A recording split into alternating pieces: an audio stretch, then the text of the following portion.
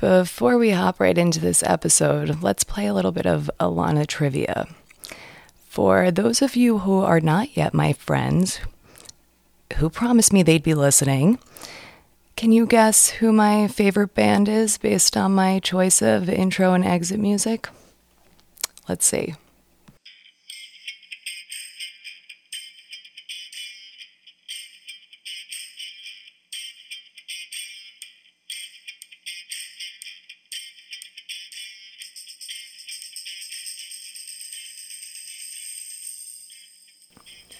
Alright guys, we are back with day 2 of, part 2 of our coverage of the United States of America versus Ghislaine Maxwell trial.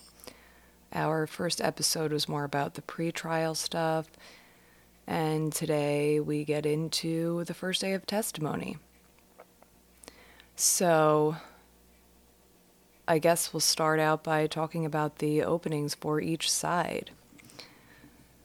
So the New York Times reported that the opening for the prosecution was done by Assistant U.S. Attorney Lara Pomeraz and focused a lot on how Maxwell, was Epstein's partner in crime in the sex trafficking scheme. Basically, what she did was she used the first victim's, and when I say story, I don't mean that in a dismissive way, but use the first victim's story to say, or to show how Maxwell worked hand in hand to lure these young girls in order to force them to engage in sexual acts with Epstein. I found this notable because, as we discussed last time, she is, of course, charged with serious crimes here involving sex trafficking. However, she is not, in fact, charged with any overt acts of sexual abuse herself.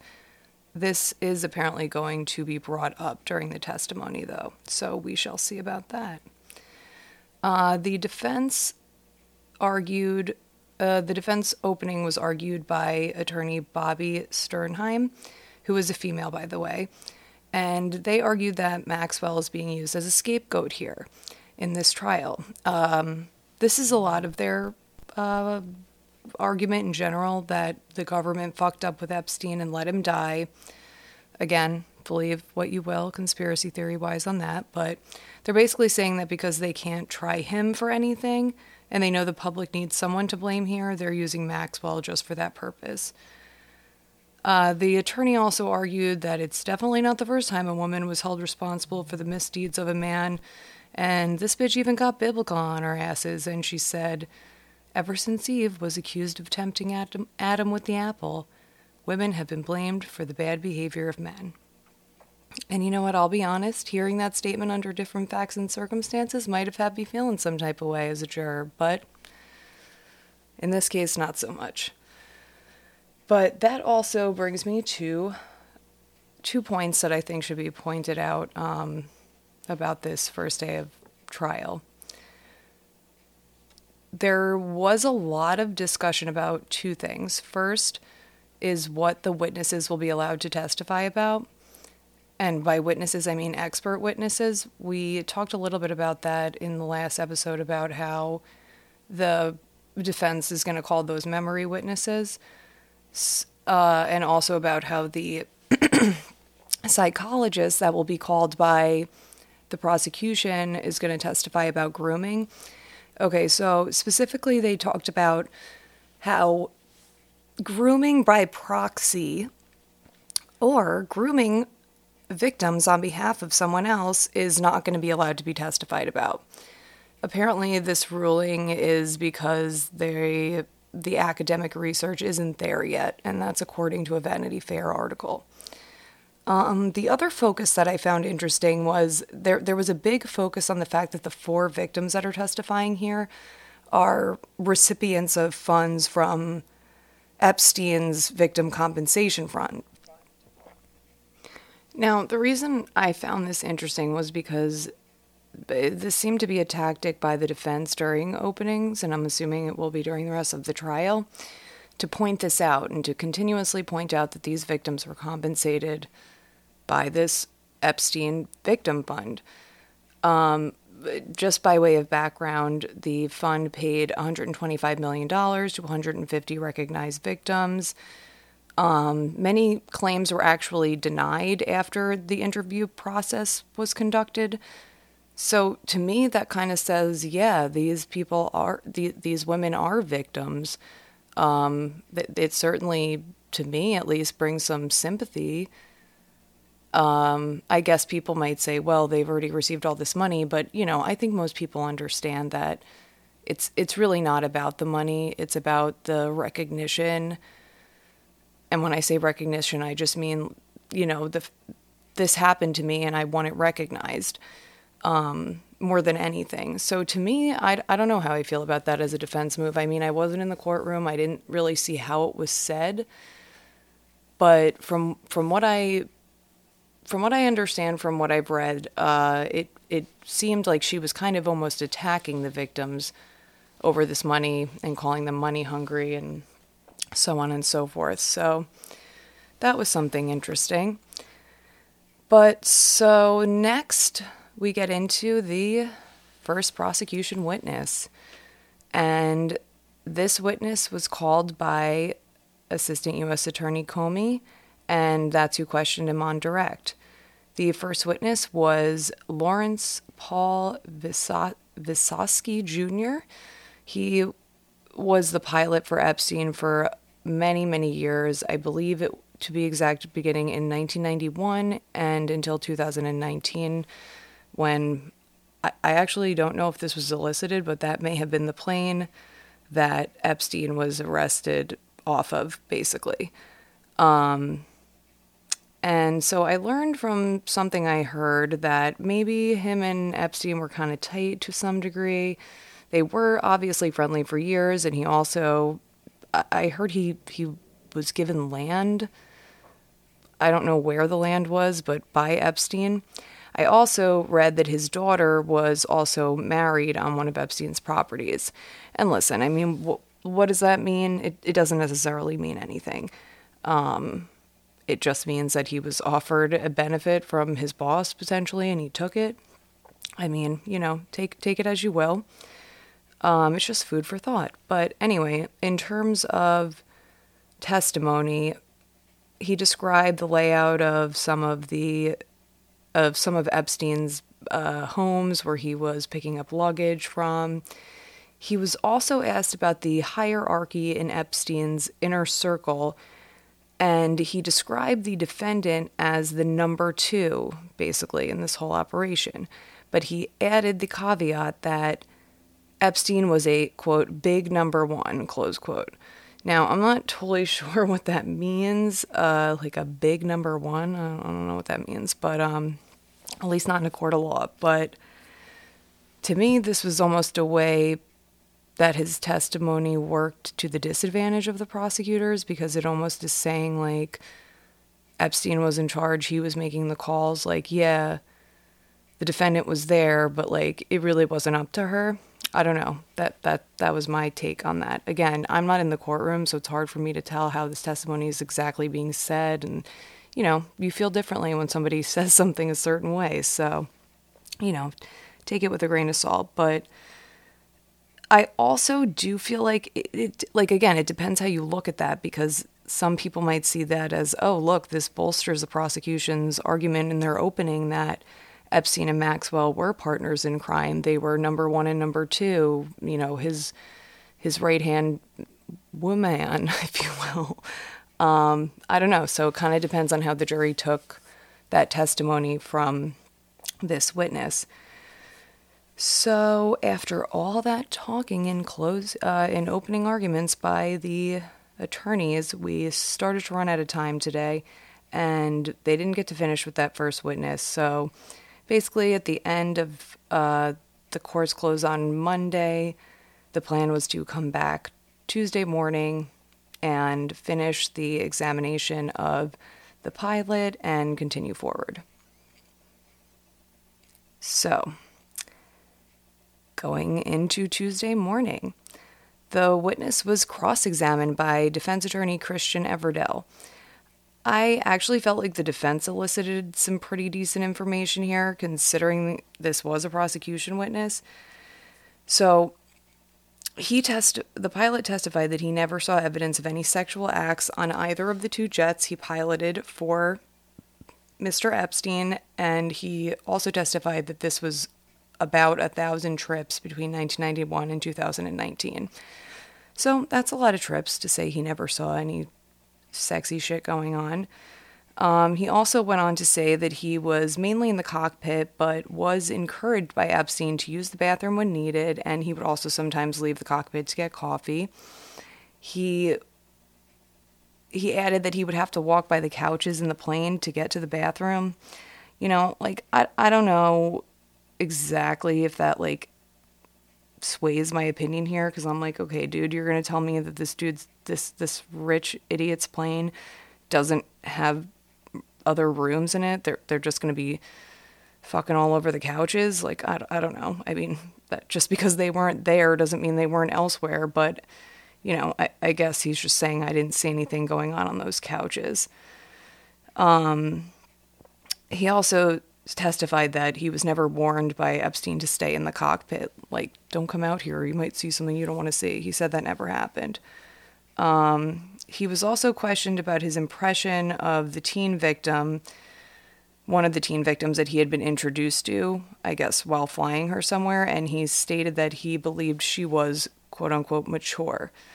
Again, I'm unclear on what mature means to him. She was a fucking teenager, so you're either really immature or potentially lying, sir. I'm kidding. We're not here to call anybody a liar, but it's a kind of a weird thing to say.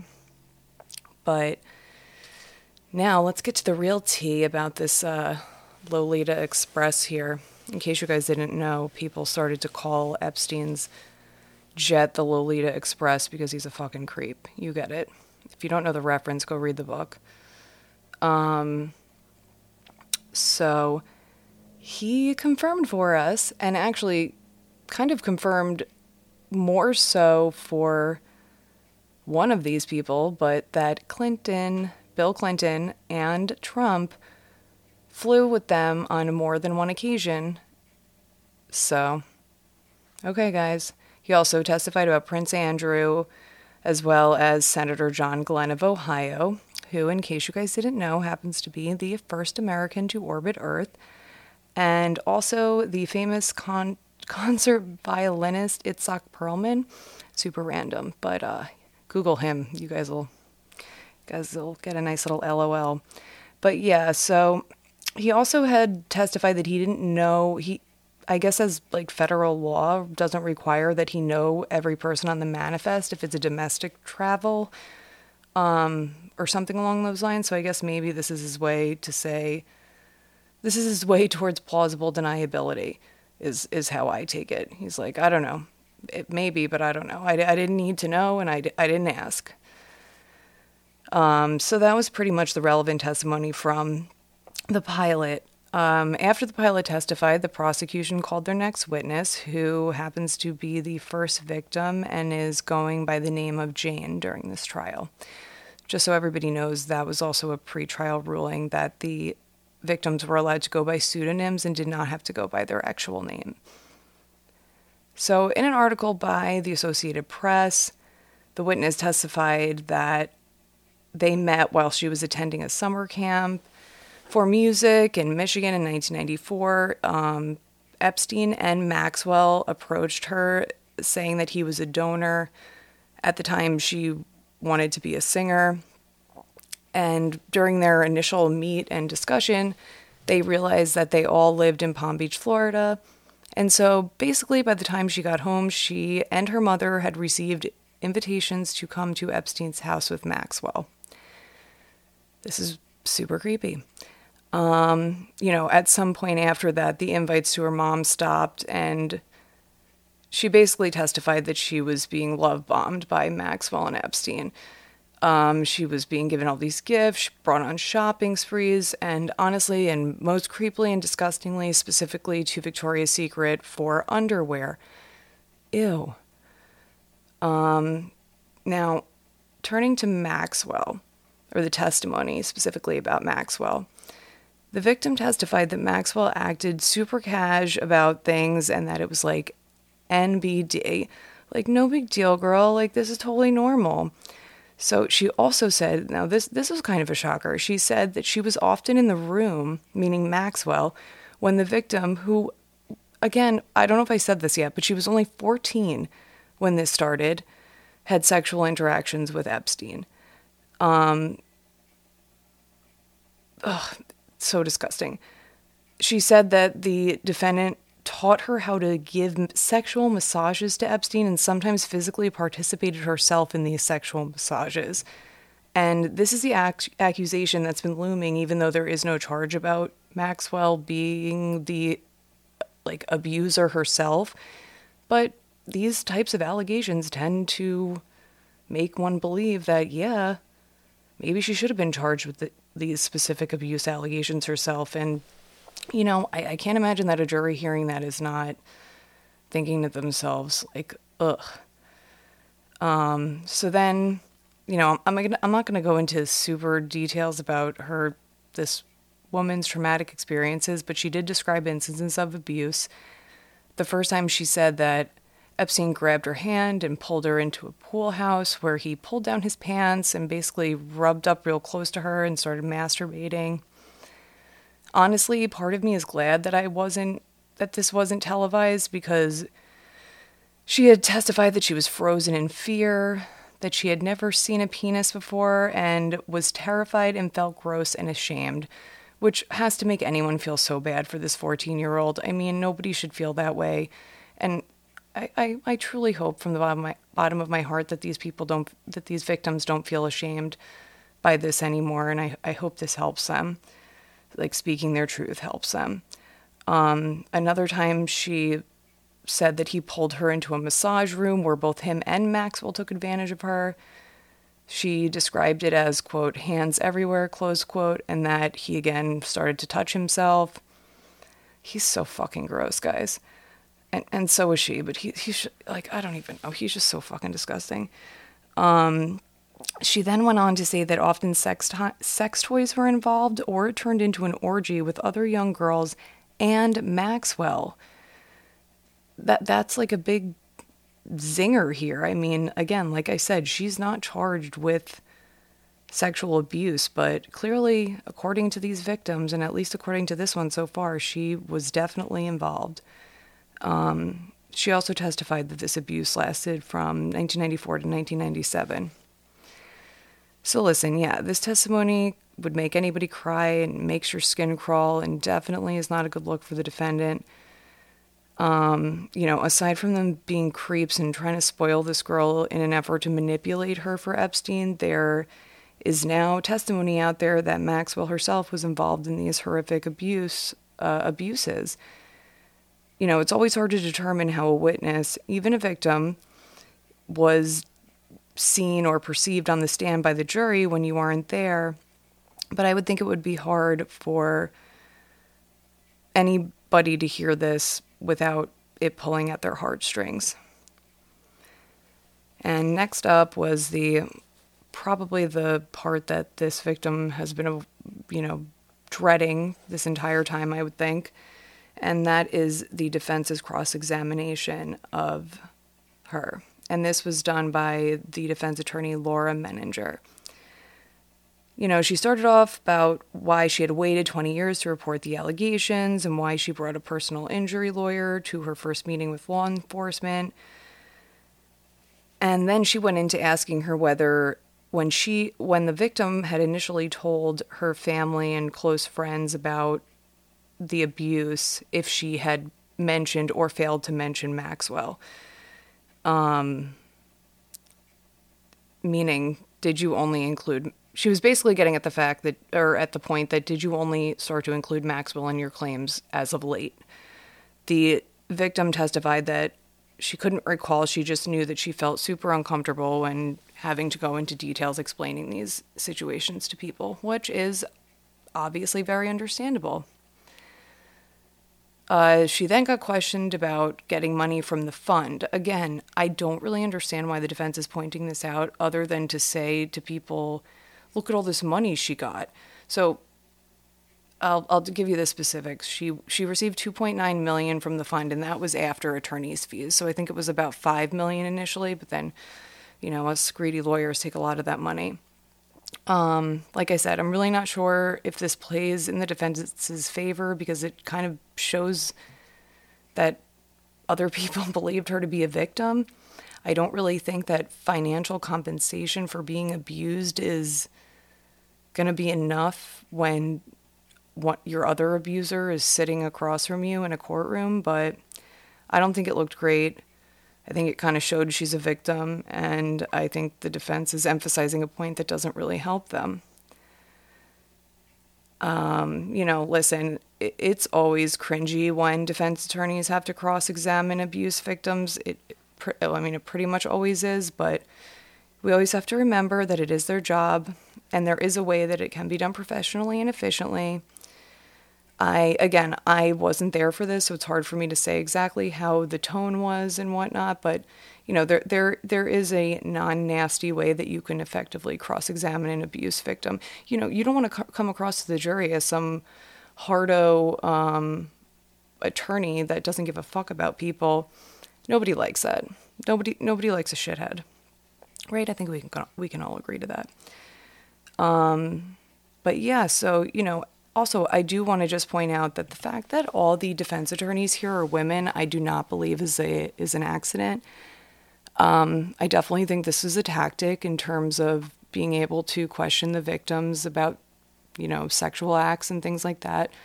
There is something to say about a female asking another female about these types of situations versus a male trying to elicit testimony from a female victim about this. So, just something I thought I'd point out. But so, yeah, that was basically the end of day 2. They didn't finish with her cross-examination, so they're set to start that again on Wednesday morning. I'm not sure how long that'll go. We'll see what happens. But while we wait for that, I'm actually going to do a quickie episode on this theory of false memories before I do. I don't know if I'll do day 3 and day 4 together. We'll have to see what happens today. But, yeah, so I'm going to do, like I said, I'm going to do this quickie on false memories for you because I find that shit interesting, and hopefully you will too. And I still haven't thought of my sign-off motto, but until then,